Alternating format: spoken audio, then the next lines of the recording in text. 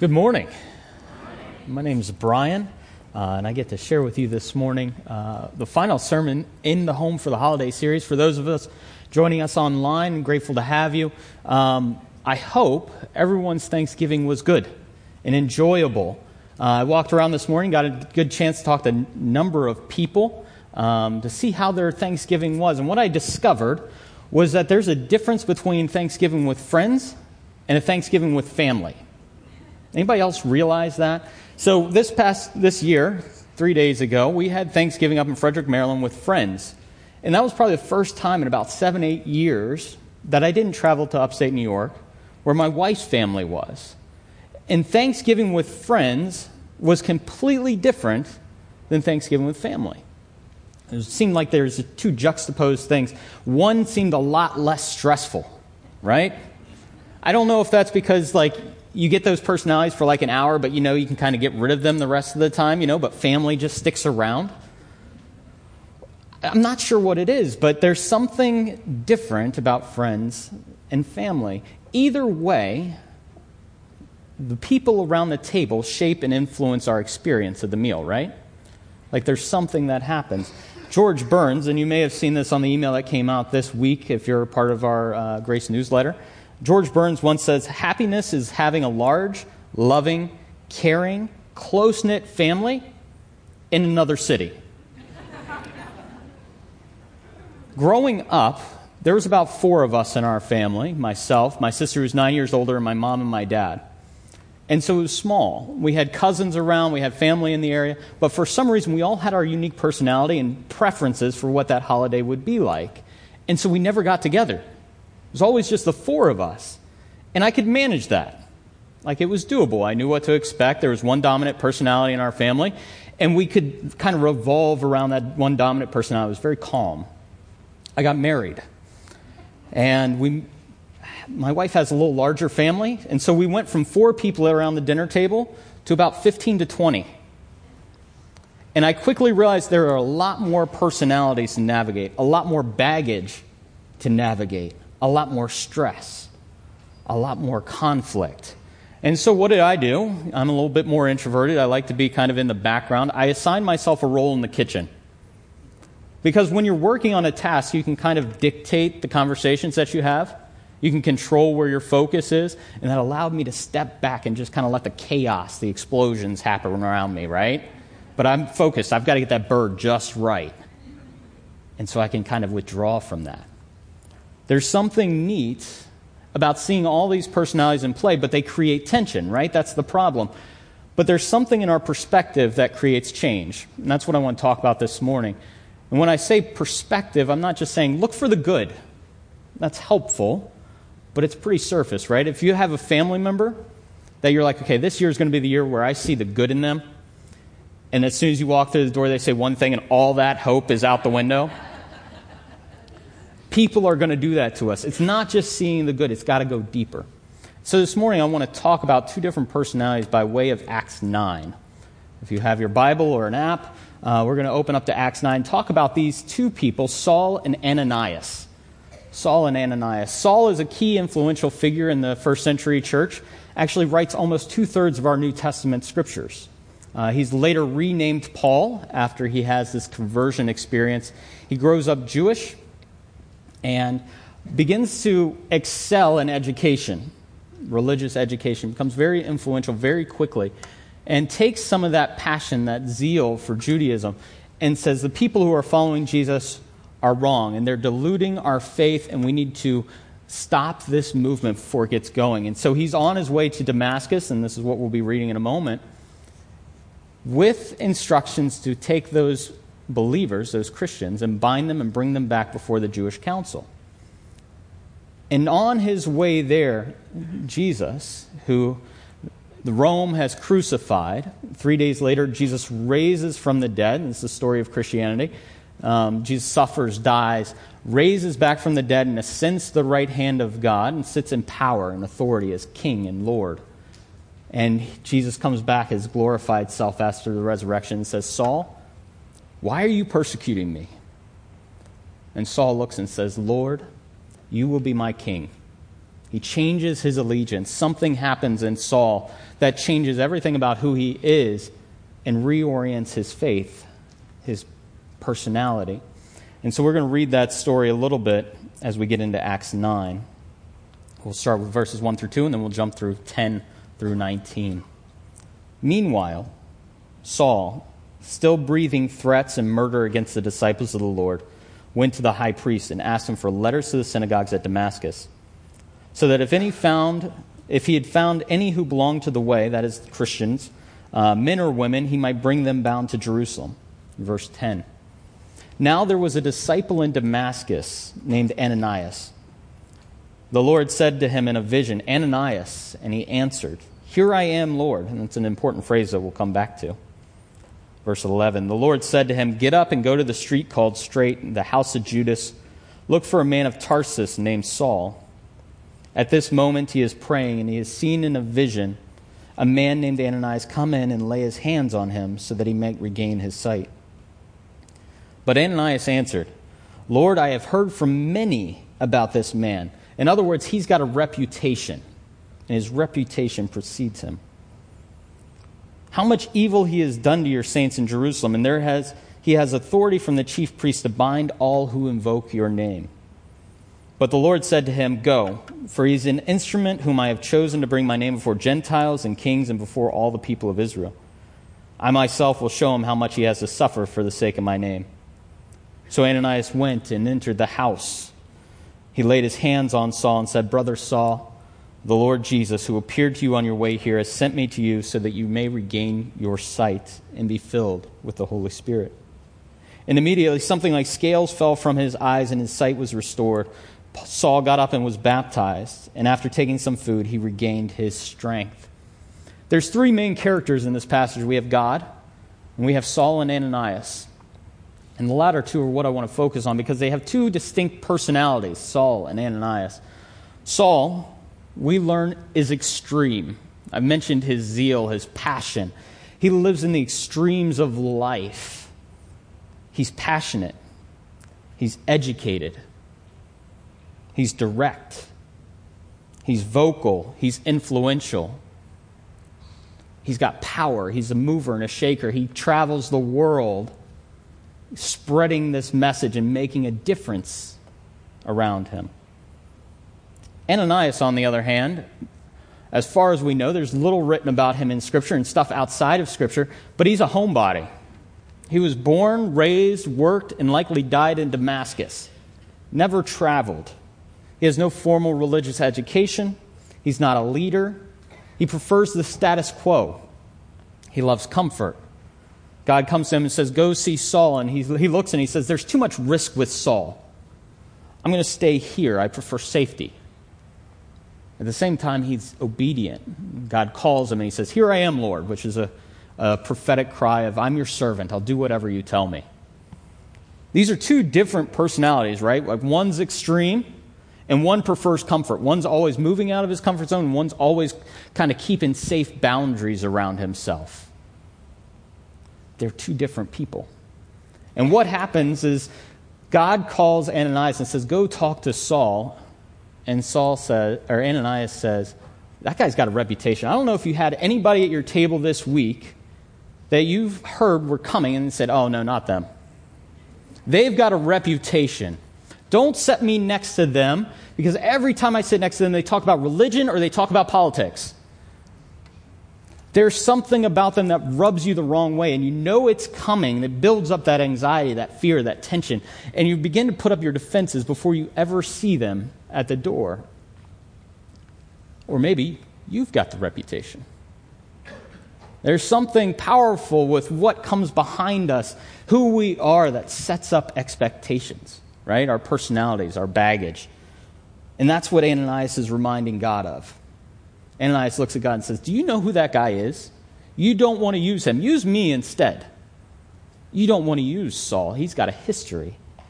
He's got a past. He's got a reputation. There's something in him that just isn't right. The powerful thing in this passage is what God does. God looks at him and says, I don't care about your personality differences. The personality that Saul has is not necessarily bad. Passionate, educated, influential. They're just oriented in the wrong direction. He's allowed sin, he's allowed fear, he's allowed some of the internal baggage that he has to redirect those things, and he's labeled as terrorizing, as proud, tearing down the church. But God wants to redeem those things and turn them for good. Powerful thing that I see in this passage that I need to remember more about those around the table, whether it's friends or family, is that the past is informative. It's not determinative. The past is informative, not determinative. We know people have a reputation. We know that there's baggage around these events and what's going on around us, and those things are informative. We need to know kind of how people react and anticipate what we're walking into. But when we view those things, the personalities, the baggage, the past relationships, as determinative, what do?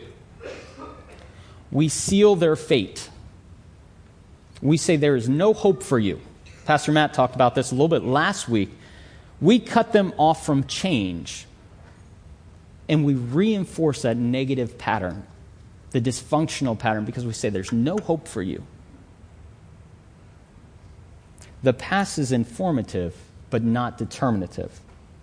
That's what God reminds Ananias. He comes and says, I've got a purpose for Saul. I don't care about his past. I'm going to deal with him about that. There's consequences for that past, for how he's acting.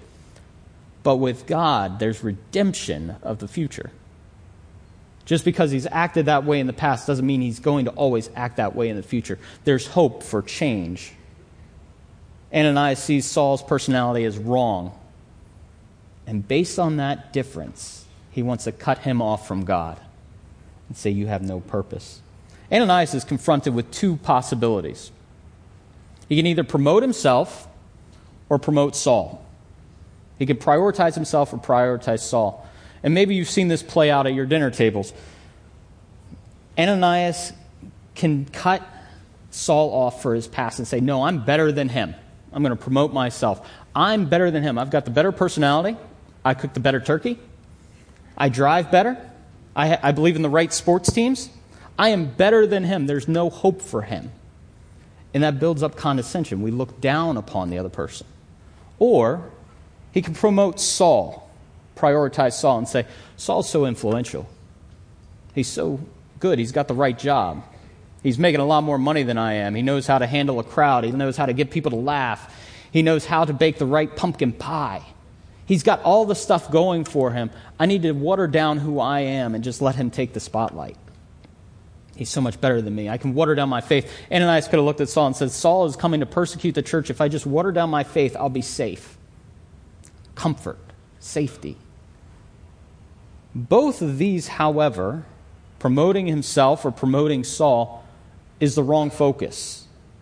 Because it ends in a power struggle, right? We're both trying to figure out who's better than the other person. We're trying to figure out who has more influence, who has more power. Timothy Keller talks about this, something similar to this, in his book, The Meaning of Marriage. I've been counseling couples here that are looking to get married, and for the past year and a half, I read this quote to almost every couple. We have about 20 couples that look to get married out of here every year. It's a busy time of year. A lot of people falling in love. And everything looks rosy at the beginning, right? All the personalities, kind of the differences are nice little inside jokes. They're cute. They're fun. You kind of poke fun at each other. But a couple months into that marriage, those differences kind of become frustrating. They become annoyances. And so usually I tell them this quote. Timothy Keller writes, in the beginning, you feel an attraction to this other person. You think he or she is wonderful. But a year or two later, just as often, a month or two later, three things begin to happen. First, you begin to find out how selfish the wonderful person you married is. Second, you discover that the wonderful person you married is having the same experience about you and begins to tell you how selfish you are. And third, you determine, although you acknowledge it in part, your own selfishness, that your spouse is ultimately more selfish than you are. Do you get what's happening here? Okay, they're really selfish. Oh, they're telling me I'm selfish? Okay, that's fine. But they're more selfish than me. They're more problematic than me. And you have this power struggle that begins to happen. What's interesting, why I bring that up, is because at the heart of Timothy Keller's message is, you're both selfish. It's not one person over the other. There's not this power struggle. You're both selfish. You're both flawed. You both have differences.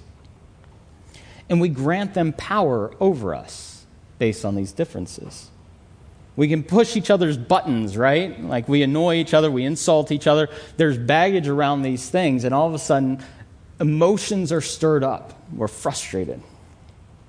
Say we're this wonderful water bottle. And these are the people around us, right? The people sitting at your dinner table this past week, or the people that'll be sitting at your dinner table over Christmas and New Year's. And all of a sudden, we're having a conversation, we're digging into relationship, and all of a sudden, they bump into us, right? They hit us, they annoy us, they say something that insults us, that stirs up pain inside of us, and they're constantly hitting us. And for every time they hit us, there's a reaction that happens, right? There's a reaction that happens. And water comes out of this water bottle and spills everywhere. And we look around, we see the water everywhere. And they're constantly just rubbing up against us little by little. Why does water come out of this water bottle? The common perception is because this person is hitting me. They're rubbing me the wrong way. Because their problems are more powerful than my problems. And so every time they hit me, water comes out of this water bottle. It's them. And while there is a truth in that this is an inciting event, something that provokes it, something that challenges us, rubs us the wrong way, hits us, this is merely an opportunity. Water comes out of this water bottle because that's what's inside this water bottle, right? So as people bounce into us, hit us, insult us, take the last turkey leg at the table, something comes out of us. Something comes out of us. We fight back. We insult back. Bitterness builds up inside. Our water becomes toxic, right?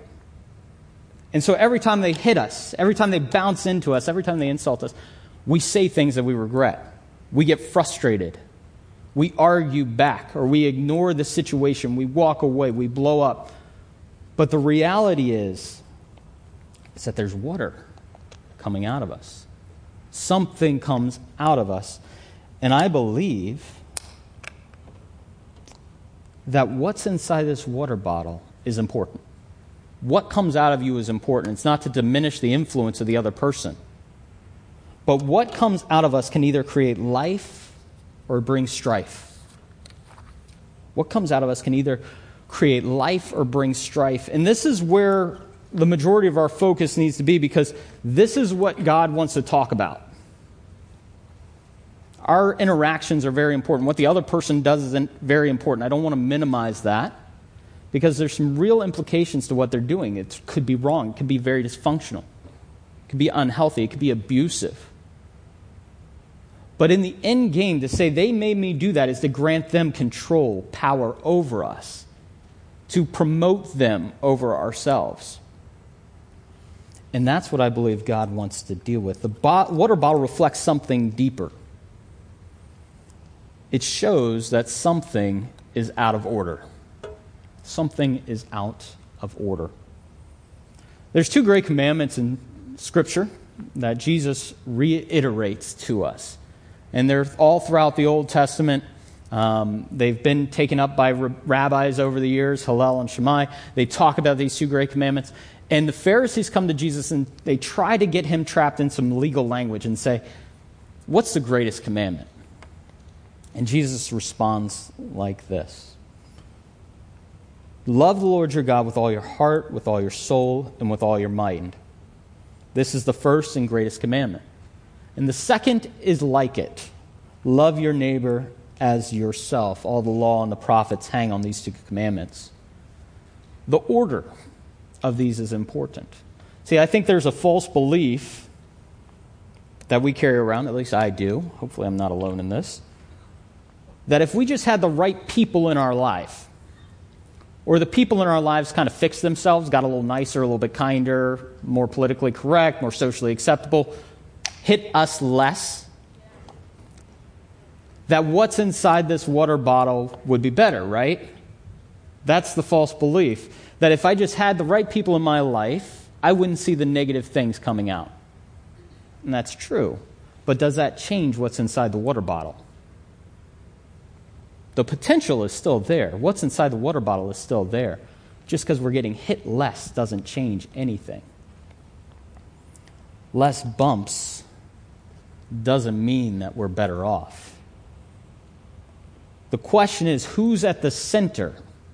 If you're promoting yourself or promoting the other person, you're putting the order of these in the wrong direction. You're putting love your neighbor as yourself first and love God second. If you're promoting yourself or the other person, you're putting yourself or the other person at the center, which reverses these orders. All relationships happen in the context of the divine.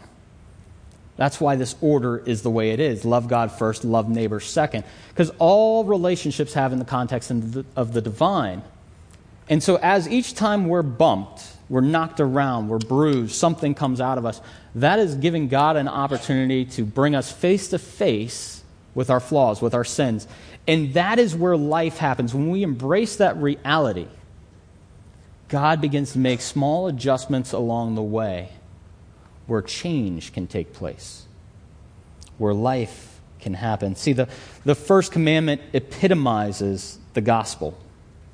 Love the Lord your God. That's all about relationship.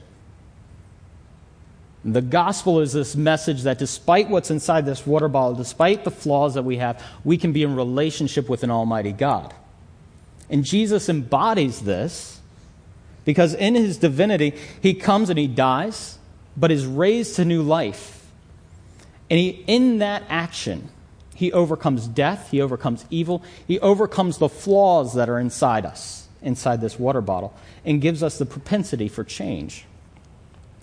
In his humanity, Jesus embodies this because he walks among us, he takes on our relationships, he sees the interaction, but he deals with them properly. So if you look at Jesus' life, there's something powerful that happens. Jesus is constantly abused. He's constantly betrayed. He's mocked. He's insulted. He's spit on, eventually crucified. He's interrogated by Pilate, who essentially asks, "Who do you think you are?" And Jesus, instead of coming back with insult or pain or raising up and calling down the angels or raising up war, he looks at him and instead of spewing out the insults and negative and toxic life, because he's got the order correct, God first, then people, he looks at him and he says, speaks the truth in love.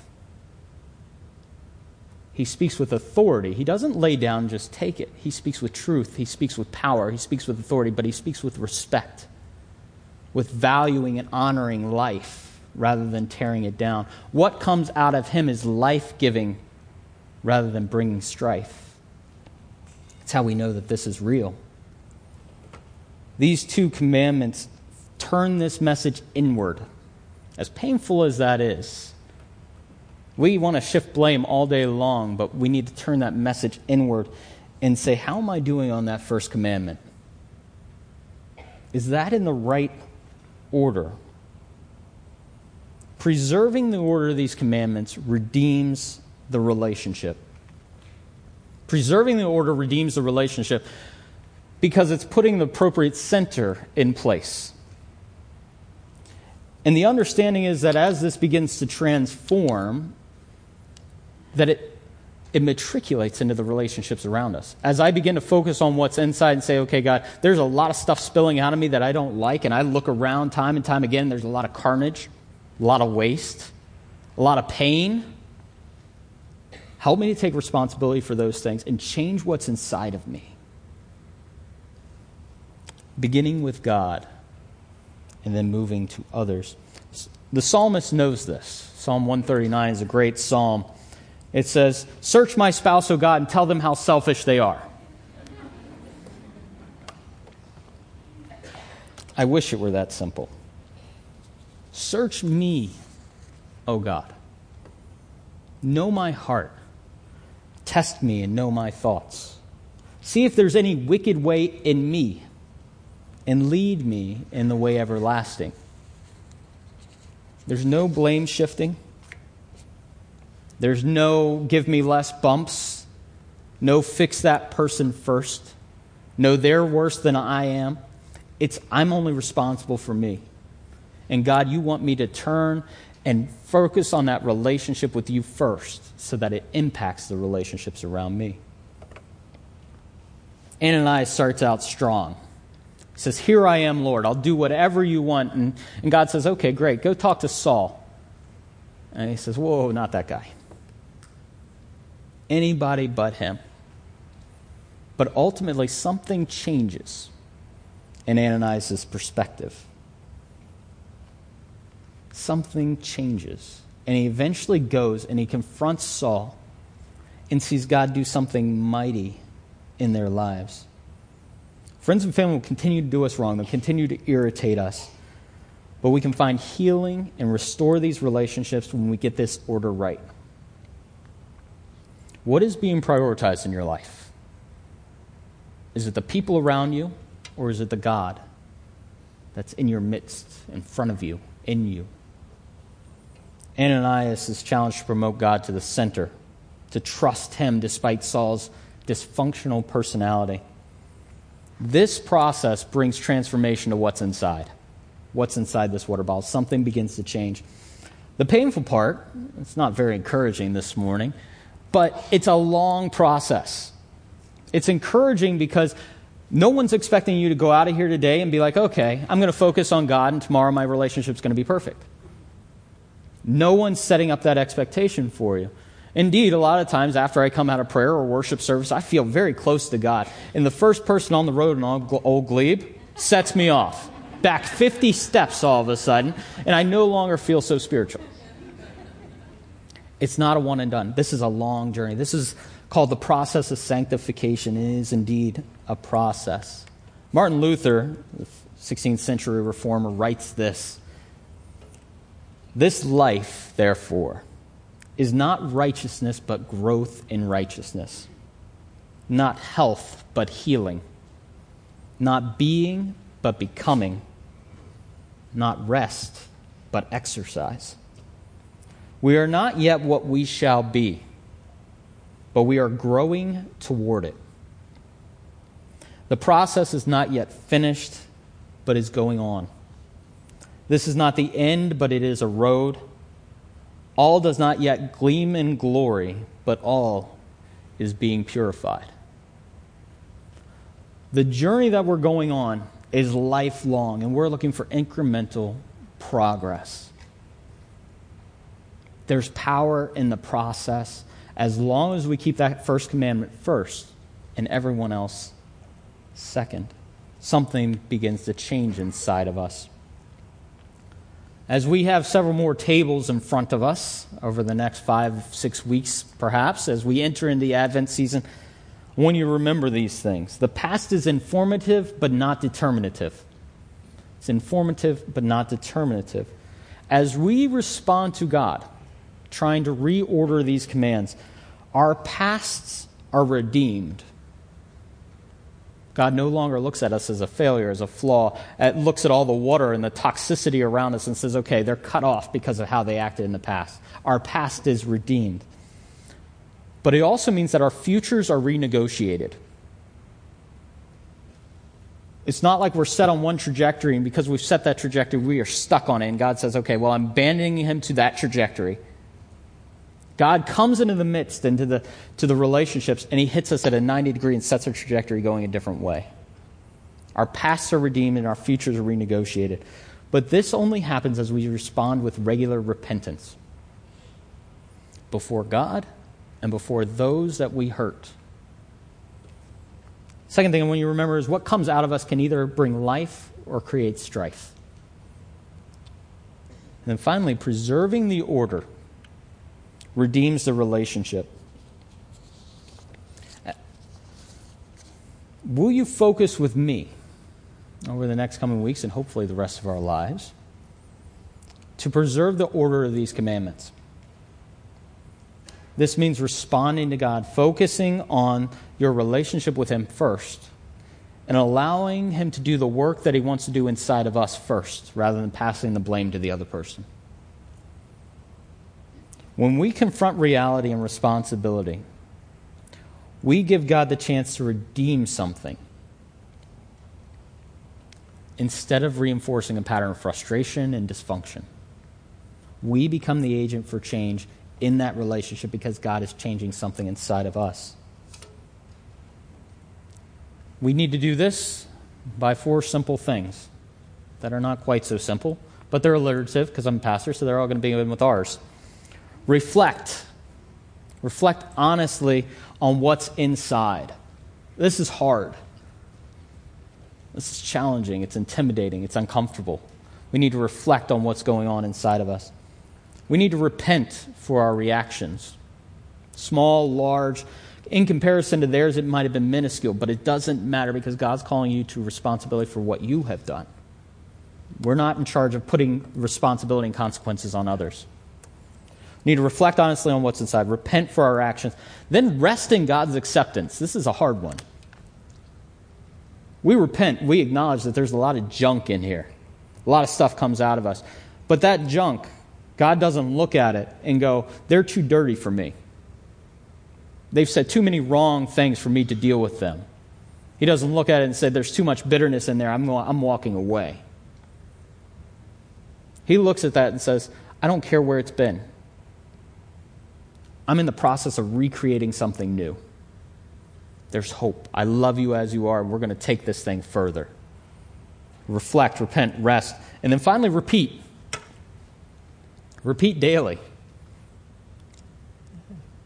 If you're married, you know this is a real process. Daily repeating this process of reflecting, repenting, and resting. It's a journey. It's a race. It's not a moment. I'm asking if you'll consider continuing this process with me as we head through the holidays, as you consider your journey with Christianity.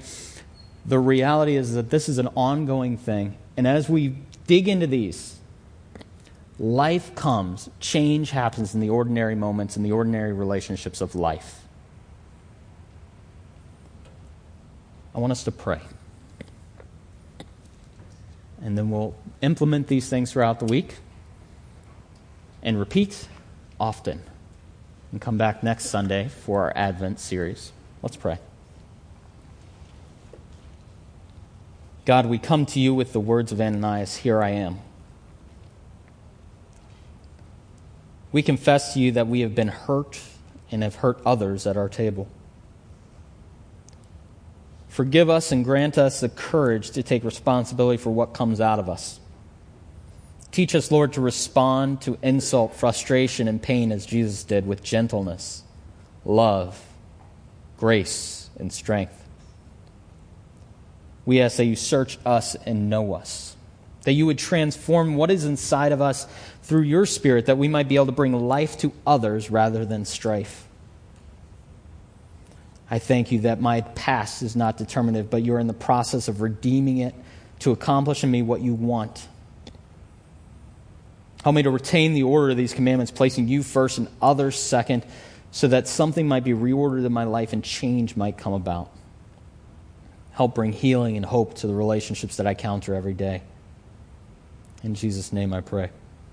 Amen. Thanks for listening to this week's message. Grace Community Church, a church for people who don't go to church. Connect with us anytime at trygrace.org.